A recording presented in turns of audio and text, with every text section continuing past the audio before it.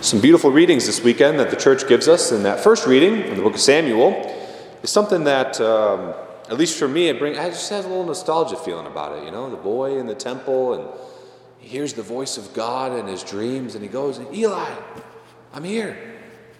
Obviously, it wasn't called, and Eli's like, "Go back to sleep." He goes back to sleep. Hears a voice. "Eli, I'm here." "Dude, quit waking me up. Go back to bed," you know. And then again, Eli finally is like, "Oh, it's the voice of the Lord." And, you know, it's such a beautiful, the psalm, "Here I am, Lord, I come to do your will." It's a really beautiful psalm. The song, "Here I am, Lord," I'm not going to sing it for you guys, but it's cute. But then you read the book of Samuel, and there's nothing nice about this reading. There's nothing cute about it, specifically when you put it in the context of what's going on before and after.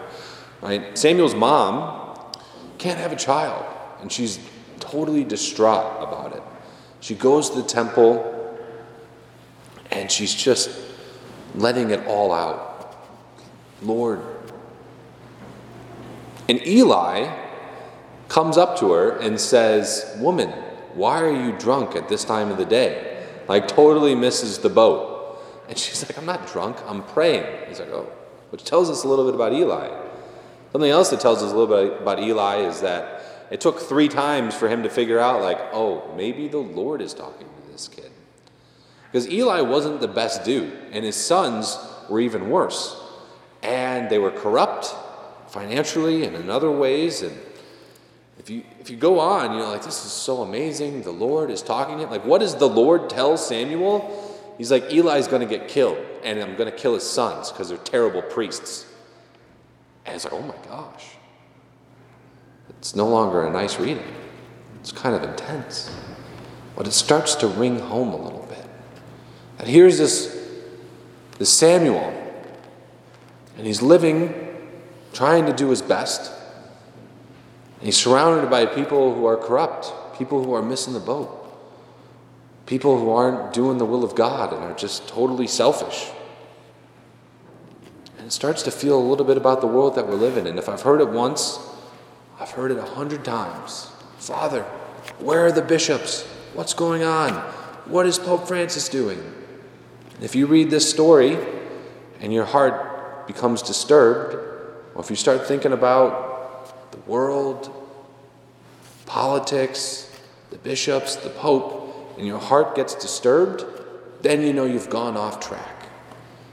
Anytime we read sacred scripture, anytime we take something to our Lord in prayer, and we have our peace totally off, disturbed, that's not from the Lord. And if it's not from the Lord, I don't want anything to do with it, and you shouldn't either. So the question is, what do we do in this situation? What do we do? I think the answer comes in the gospel. "Behold the Lamb of God." These are words we hear every time we go to Mass, right before we receive communion. Are we like Samuel, who, though we're trying our best, he was asleep?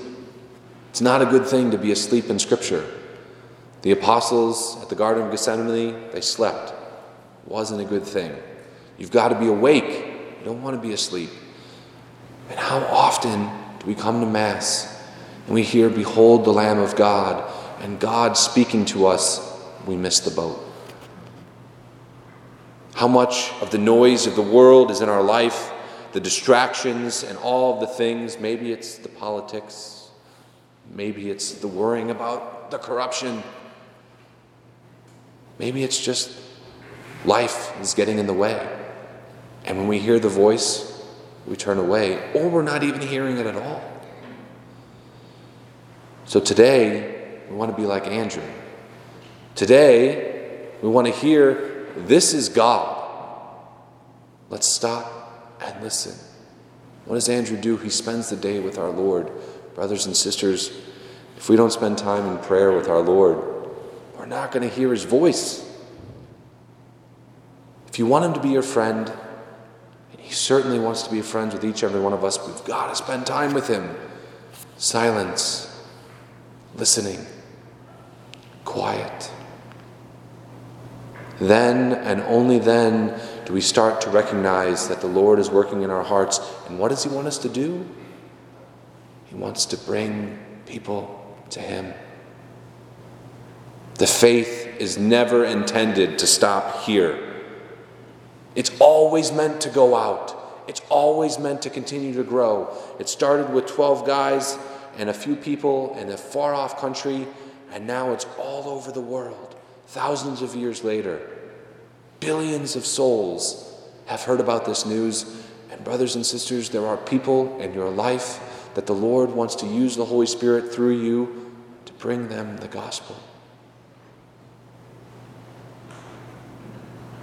So let us be asleep no longer. And as we receive the Eucharist today, let's ask the Lord to remove any of that blockage, to knock down any of that noise that we've built up just to numb ourselves, and spend that time with silence in our Lord, to grow to know the voice of a friend, and to know when we bring a friend to them. Brothers and sisters, there's a lot of good out there. The Lord is still building up Samuels. He's doing a lot of work in this parish. There's a lot of hope.